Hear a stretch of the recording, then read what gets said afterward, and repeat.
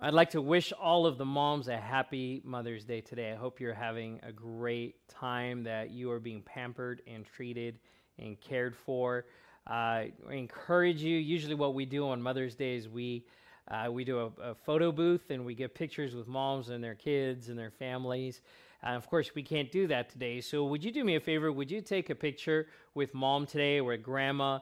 And would you post that to social media with the hashtag Thrive Glendora? We'd love to just celebrate with you. Also, maybe share in the comments a favorite memory or a story, a funny story, or something heartwarming about moms. And we'd just love to again celebrate with you. I'm going to pray a prayer of blessing over moms today. If you're sitting close to your mom or your grandma, would you go ahead and lay hands on her, and we're going to pray.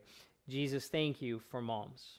And pray today that they would feel blessed and honored and enriched by you, that they would sense your love and your joy and your pleasure over their lives. And I ask today, Lord, that you would encourage and strengthen. Lord, I pray especially for moms of little kids who have tons of energy, Lord, that you would strengthen them and give them, Lord, their wherewithal to keep going. May today just be a wonderful day of rest over them. In Jesus' name, amen. Want to invite you to turn in your Bibles to two places. We're going to be in the book of John and the book of 2 Timothy today. We've been in a series called God Is since the beginning of the year, and we've been exploring and asking this question, who is God? And we've been asking that question not of ourselves or the people around us or even the world around us. We've been asking that question of the Word. We've been going to the Word of God and asking this question, what does the Word of God tell me about who God is? It's His Word. It's the best place to answer that question. So along with that question, we've also been asking, what do I believe about God? And why do I believe what I believe about God? And another important question is this, where did that belief come from? Where did it originate? And maybe the most important question of all of these, other than who is God, is what I believe about God true? Is what I believe actually true? You know, there's a lot of things in our lives that are vying for, competing for our attention. Advertising, the media, news, politics, and even now in the healthcare world, there's all kinds of messages that are being thrust upon us, pushed on us, trying to get our attention, and are usually promoted with this idea. This is true. You should believe me. You should believe us. You should buy this product, vote for this candidate, or make this decision because what we are presenting is the truth. It's factual. It is real. In fact, the dictionary defines truth that way. It says this, that which is true or in accordance with fact or reality. Webster's also defines it this way. It says it is the body of real things, events, and facts, actuality. And then finally it says this, a transcendent, fundamental, or spiritual reality. But here's the question. How do you know that what you know is true? Or how do you choose what to believe?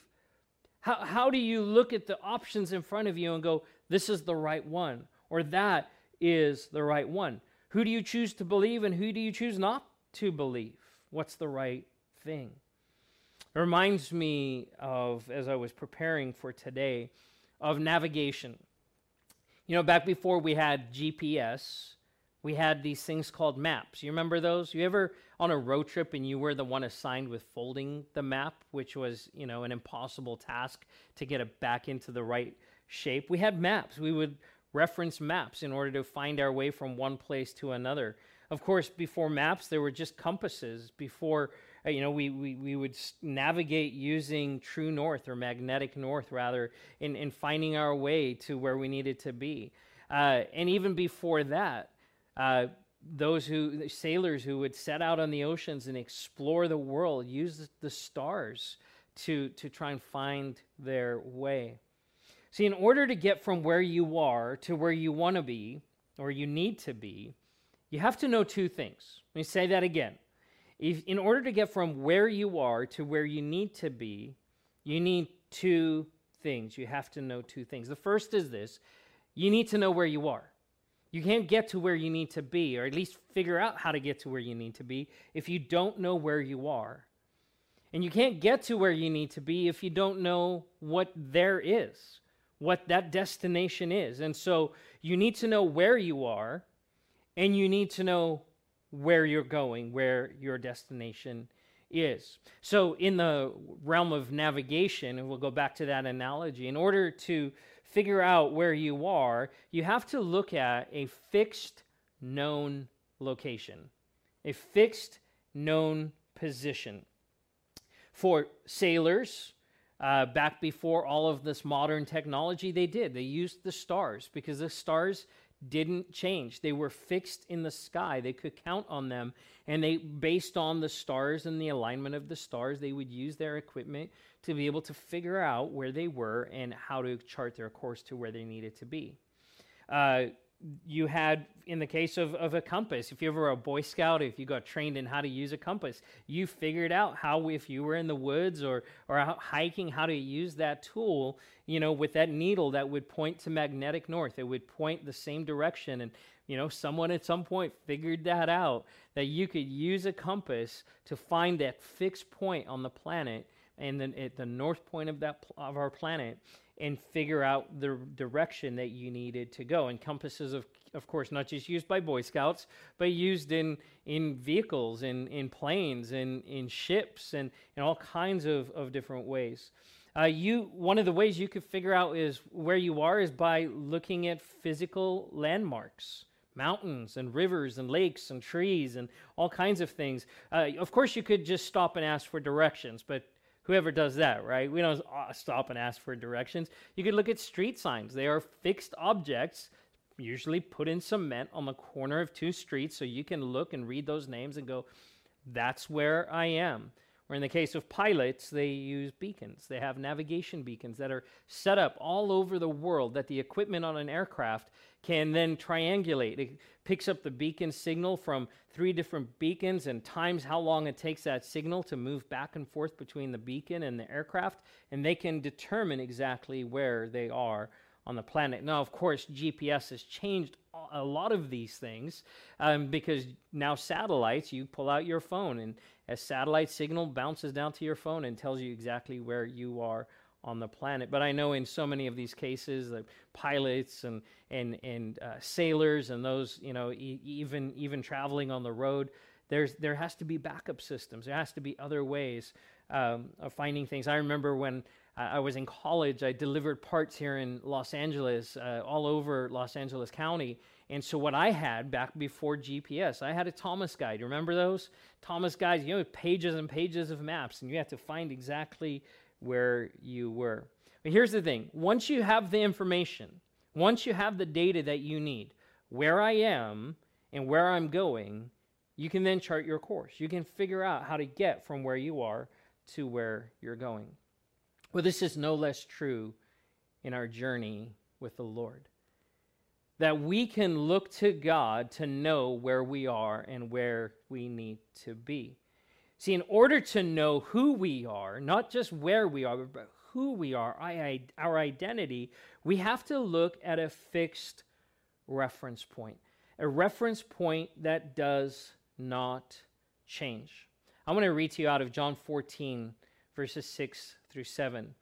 This is a point here where Jesus is having a conversation with some of his disciples, and they're asking him about where he is going and how they can follow him. And he says this to them in verse 6. He says, Jesus answered, I am the way and the truth and the life.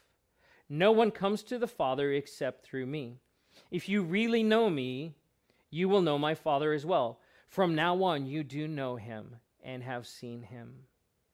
Jesus says this, I am the way, I am the truth, and I am the life.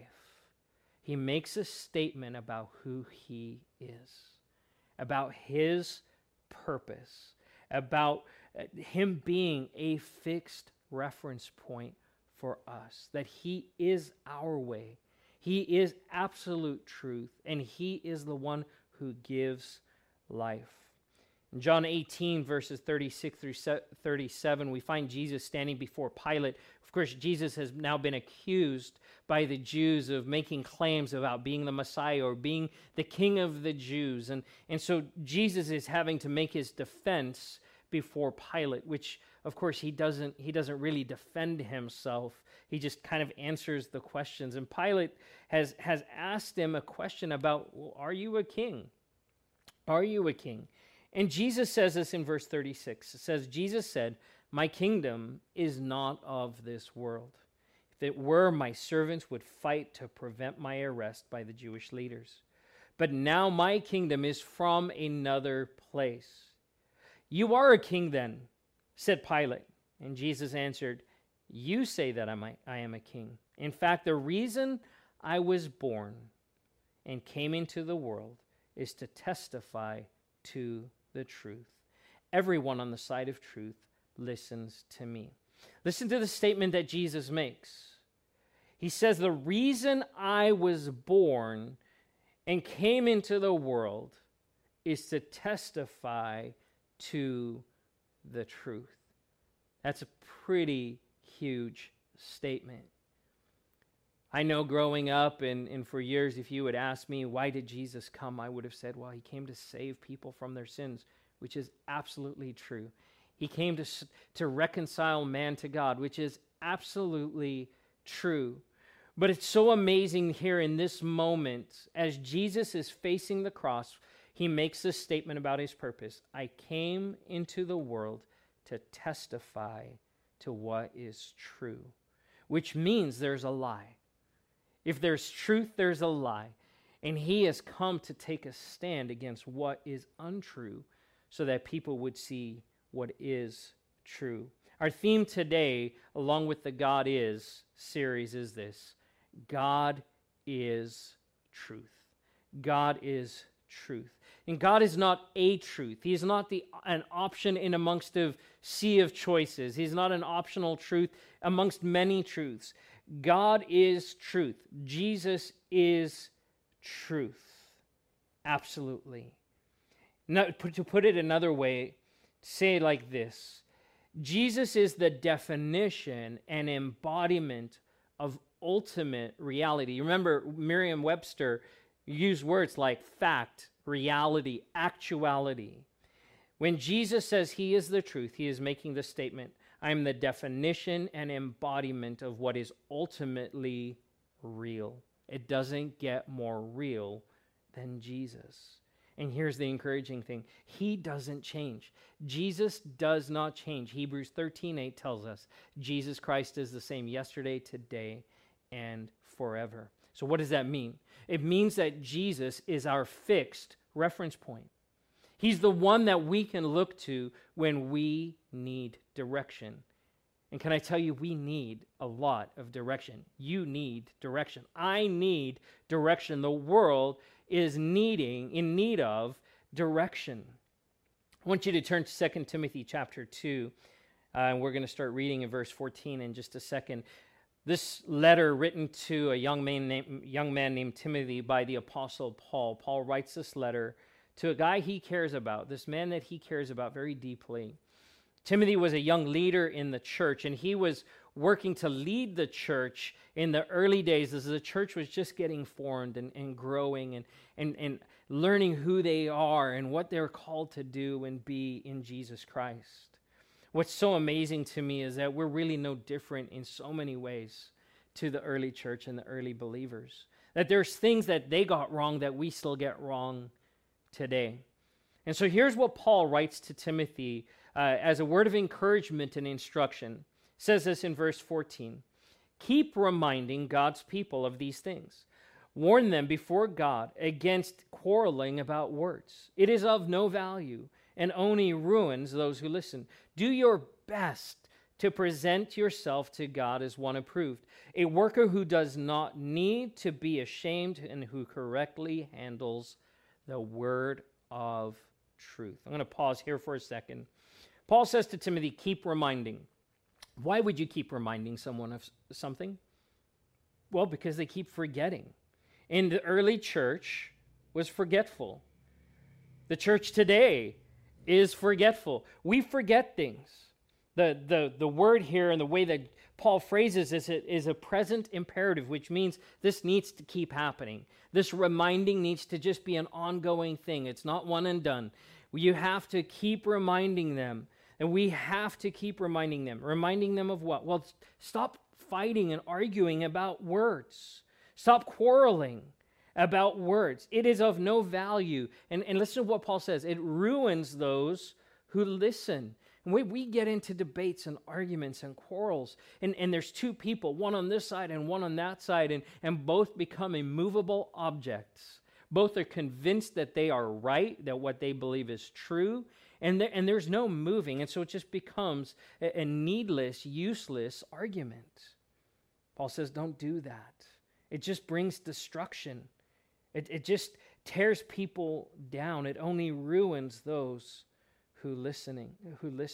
It's interesting to me in looking at church history that so much of the division that exists between not only in the church and in the body of Christ, but even those who've rejected didn't do so because of Jesus. It happened because his followers start fighting with each other. Theologians and people who would differ on different points of theology would get into such battles with each other that the world around would say, we want anything to do with that mess. Paul here offers this warning. Don't do that. Don't get into those quarrels. Don't argue about words. Then he says to Timothy, correctly handle the word of truth. Do your best to be one who correctly handles the word of truth, the word about Jesus, the gospel. Handle it well. Now, what I'm saying is that, not saying is that you shouldn't have discussions and even engage in dialogue. But there comes a point where discussion devolves into an argument. And we see this in the body of Christ. We see this in the church. And God says, don't do that. Because it's not just destructive within the church. It becomes destructive on the outside as well for those who would be looking in. He goes on to say in verse 16, avoid godless chatter, because those who indulge in it will become more and more ungodly. Their teaching will spread like gangrene. And he says among them are Hymenaeus and Philetus, who have departed from the truth. They say that the resurrection has already taken place, and they destroy the faith of some. Now, let's unpack that a little bit as well. Godless chatter. Again, this is the quarreling that we talked about before. It's interesting that godless chatter about God leads to ungodliness. It's ironic. Godless chatter about God leads to ungodliness. That we need to honor the Lord in the way we discuss him and talk about him even to each other. Can you imagine, though, these two guys, they're named in Scripture as an example of what not to do. And it's a big deal that their names are listed, because in other places Paul says, hey, there are some or there are those. But here he actually names them. He says these two guys are bad news. Why is this such a big deal? Why did Scripture record the example of these two? What was their error? Well, it says they departed from the truth. They departed from what was real. See, they believed that there was no resurrection of the body, or it had already taken place, and what you saw is what you got, which really came from the Greek philosophies of the day. And it stood in contrast with the teaching, the core beliefs of Christianity, which of course is this, that Jesus rose from the dead. But what they were teaching is that was not the fact. That was not the reality. And to deny the resurrection of Jesus, to deny that his body was broken and beaten and then raised again, is to deny the essence and the core of who we are as Christ followers. It's at the very center. Denying the work of Jesus. And Paul said, this is not acceptable. He says that it spreads like gangrene. And we understand in the midst of everything we have going on in the world around us, the spread of disease. It's what kind of the focal point of everything is right now. But you got to understand, for them in those days, gangrene was a death sentence. If you had gangrene, there were no antibiotics. There were no, medicines and treatments that would help you. It was essentially a death sentence. But why was this spreading? Why was this even being considered by people inside of the church? Well, it's simply this. It was easier to believe the Greek philosophies of the day than to believe about the work of Jesus. Well, why was that easier? Well, to understand the death and resurrection and the resurrection of the physical body actually stood in contrast to what the popular teaching of the day was. And so what they did is they kind of took the best of Christianity and the best, what they thought was the best of Christianity and the best of the teaching of that day, and they combined it and tried to make something new out of it. But here's the reality.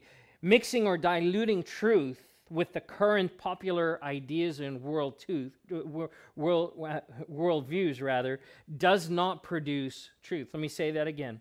Mixing or diluting truth with whatever the current or prevailing ideas or worldviews are doesn't produce truth.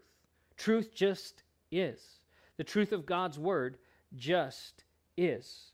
It does not change. So Paul addresses this head on. He goes after it big time. Why? Why was this such a big deal for Paul? Well, here's why. Because if we lose sight of who Jesus truly is, if we lose sight of who he is, we lose sight of ultimate reality. We lose sight of our fixed point of reference. And what happens when that happens? What's the result? We become lost. We can't find our way. Jesus made these truth statements about himself. John 8:31 through 32. To the Jews who had believed him, Jesus said, "If you hold to my teaching, you are really my disciples. Then you will know the truth, and the truth will set you free." This passage is one of the most misused and misquoted passages of Scripture ever. You've probably heard it quoted in movies and TV shows and other places. If you know the truth will set you free. But of course, Jesus is not just making up some kind of truth. It's not just a truth that is convenient. It's not something that's manufactured and saying, oh, well, this is truth. What he's doing is talking about himself. He's making this statement. If you know and listen to what I say, you will know me. You will know the truth.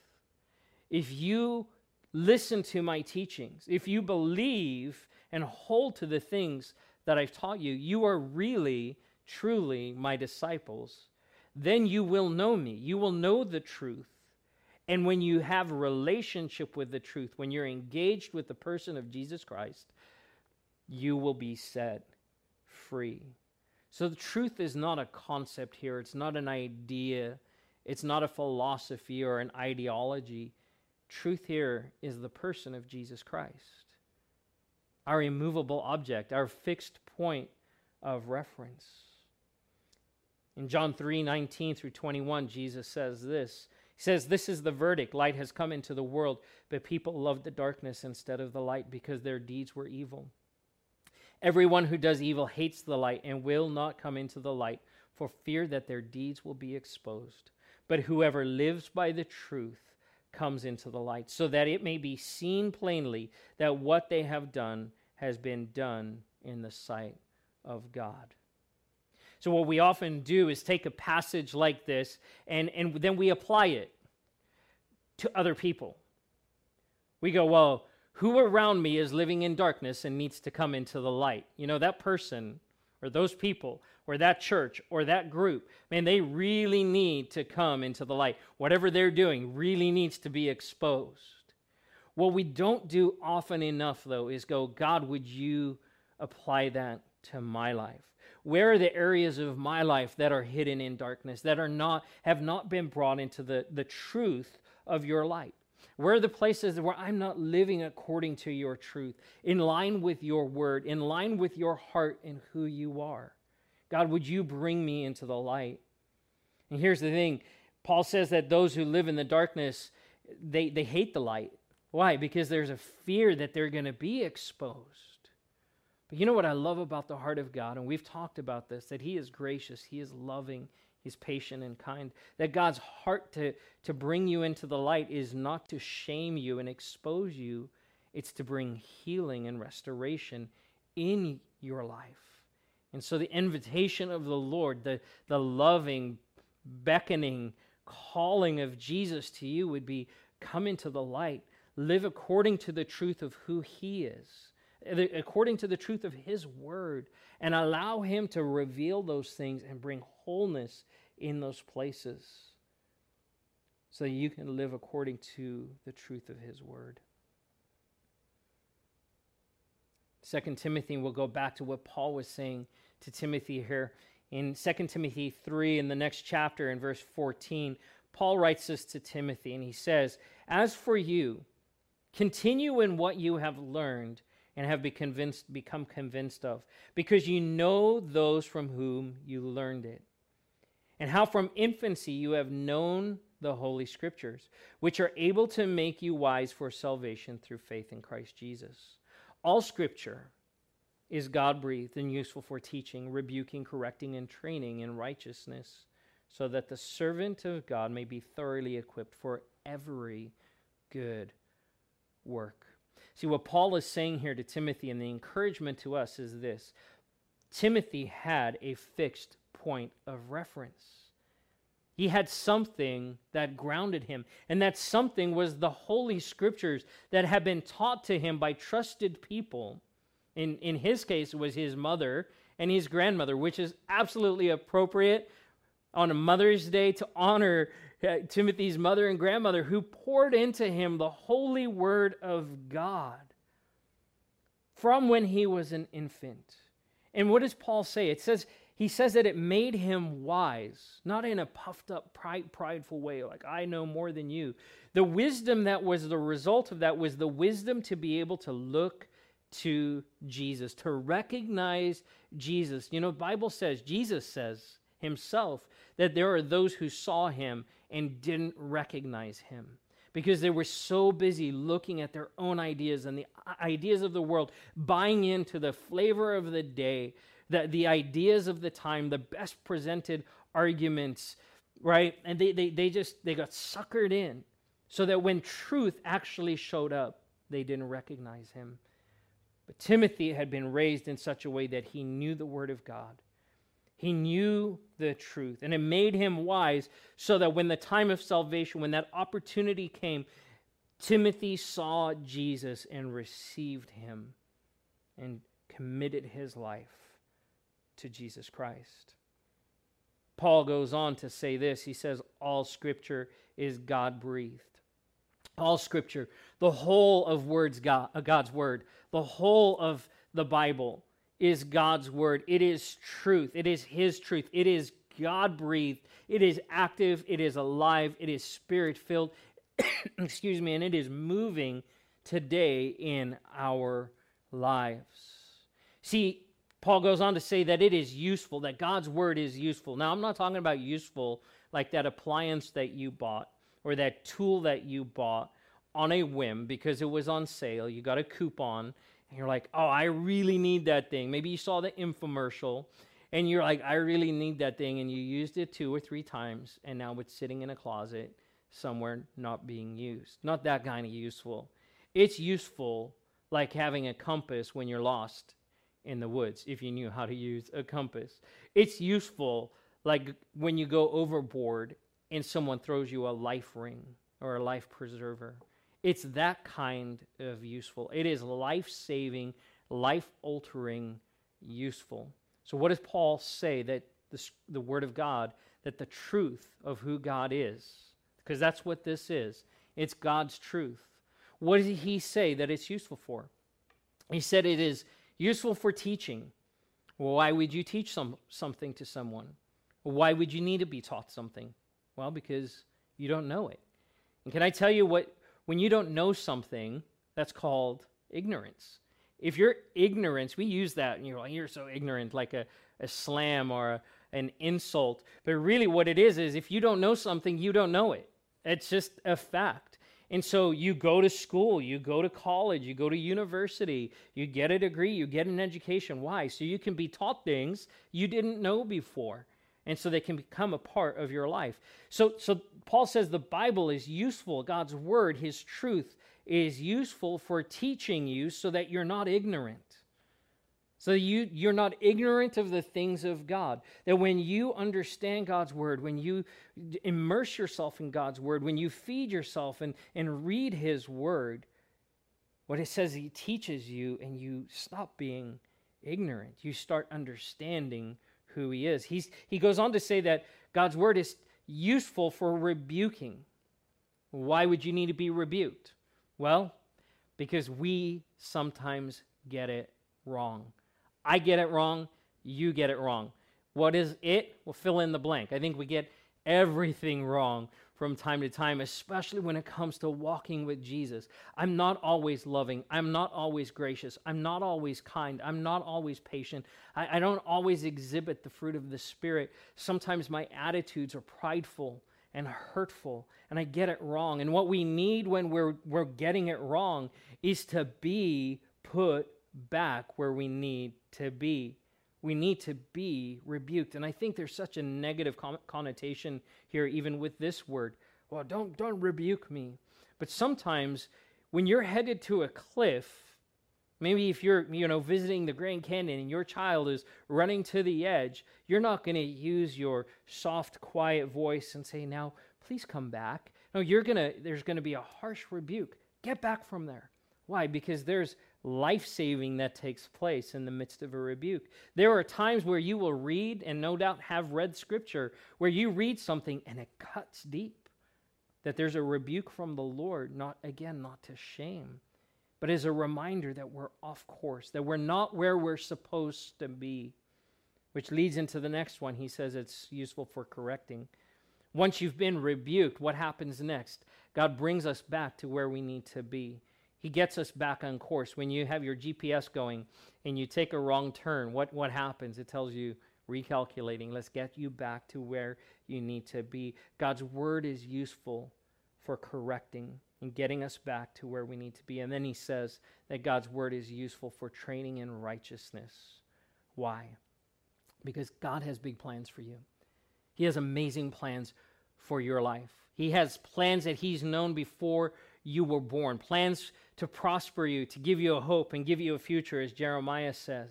He has big plans for you. And because he sees the whole picture, he not only knows the past and the present, he also knows what's coming. And he knows what you need to be equipped for. He knows what training you need so that you will be ready to do the things that he has called you to do. I'd said earlier, in order to get somewhere, you have to know where you are.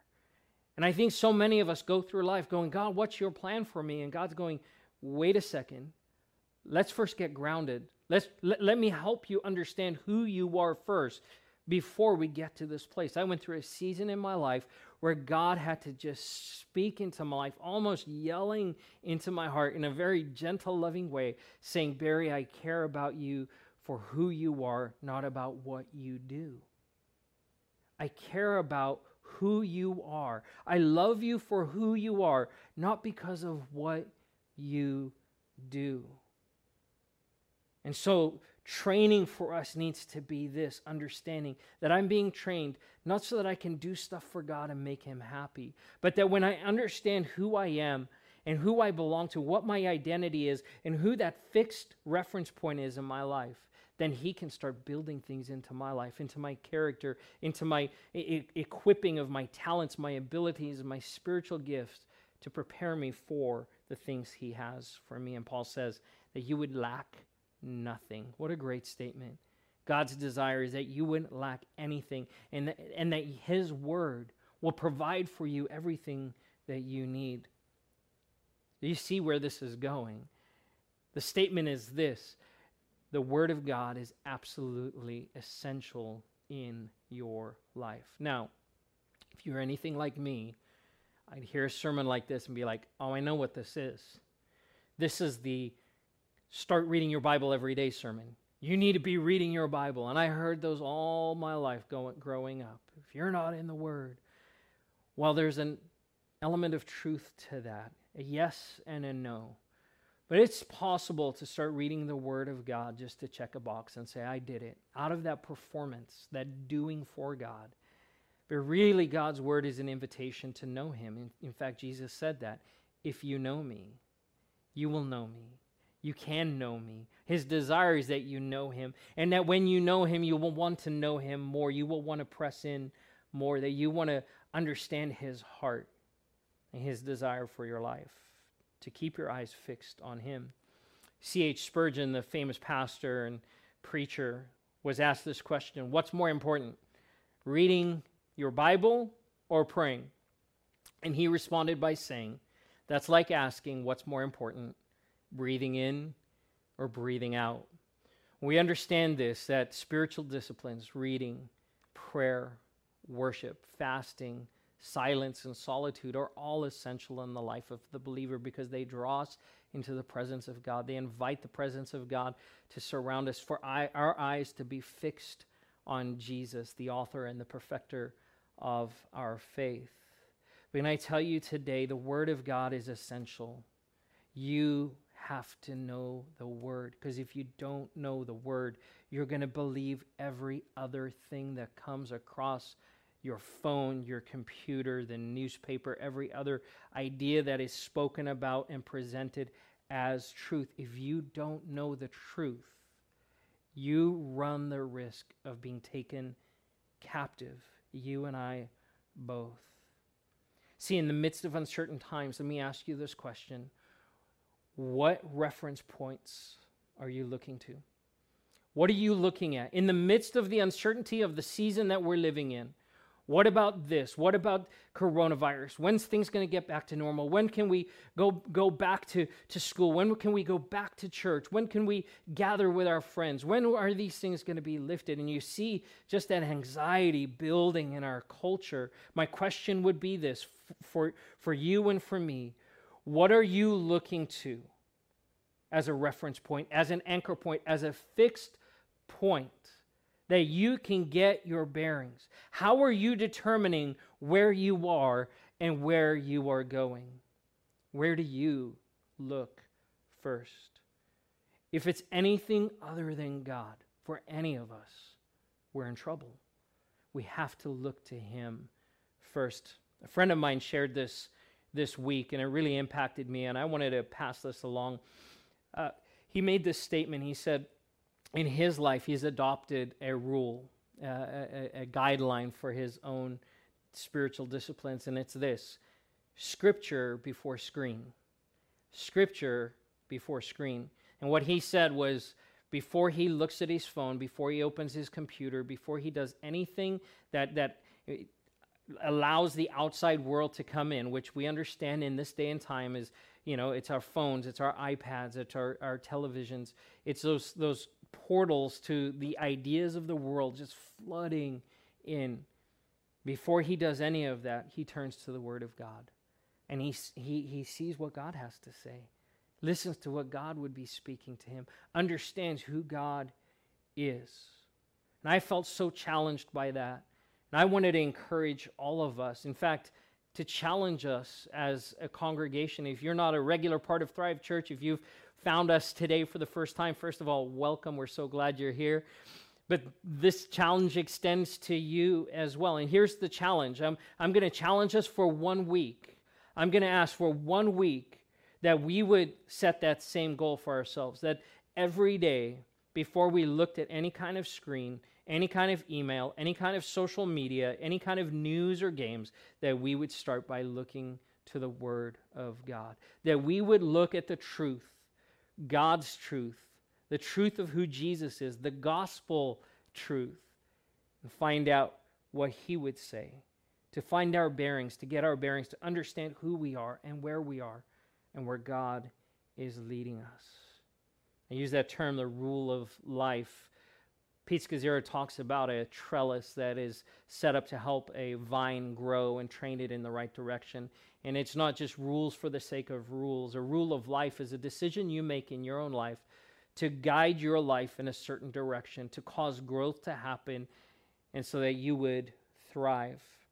And so the encouragement is, would you establish this as a rule of life? Try it for a week. Read a verse, read a section of verses, read a chapter, whatever is good for you, whatever your starting point would be. Maybe using the God Is journal that we've been working through this year, or finding a reading plan that you can follow along. I'll tell you what, even if you just open the Bible and just find a random passage to read, would you start each day in Scripture before looking at a screen? And let's find our fixed position. And then let's watch how God, the God of truth, directs your and my life. Let's pray together. God, I thank you that your word is a light and a lamp unto our feet and to our path. That you will show us your way. You love us so much that you've given us the truth of your word to direct us. So I ask, Lord, that you would cause the distractions, all of the other messages to fade away, and that we would fix our eyes on you, a fixed point of reference that never changes, no matter what happens in the world. God, you do not change. And that we would find our hope and our peace, our salvation and our direction in you. Jesus, you are the way. You are the truth. You are the life. We look to you. In Jesus' name, amen. Amen. If you take up this challenge this week, we'd love to hear about it. I'd love to hear about it. Maybe hop on social media or send us an email. You can send an email to mail@thriveglendora.org, and I'd just love to hear, what are you learning about God? How is this affecting your life? We'd love to hear those stories. Don't forget to invite someone to join you for church next Sunday. Have a blessed week. Have a great afternoon celebrating moms. We love you. We'll see you next time.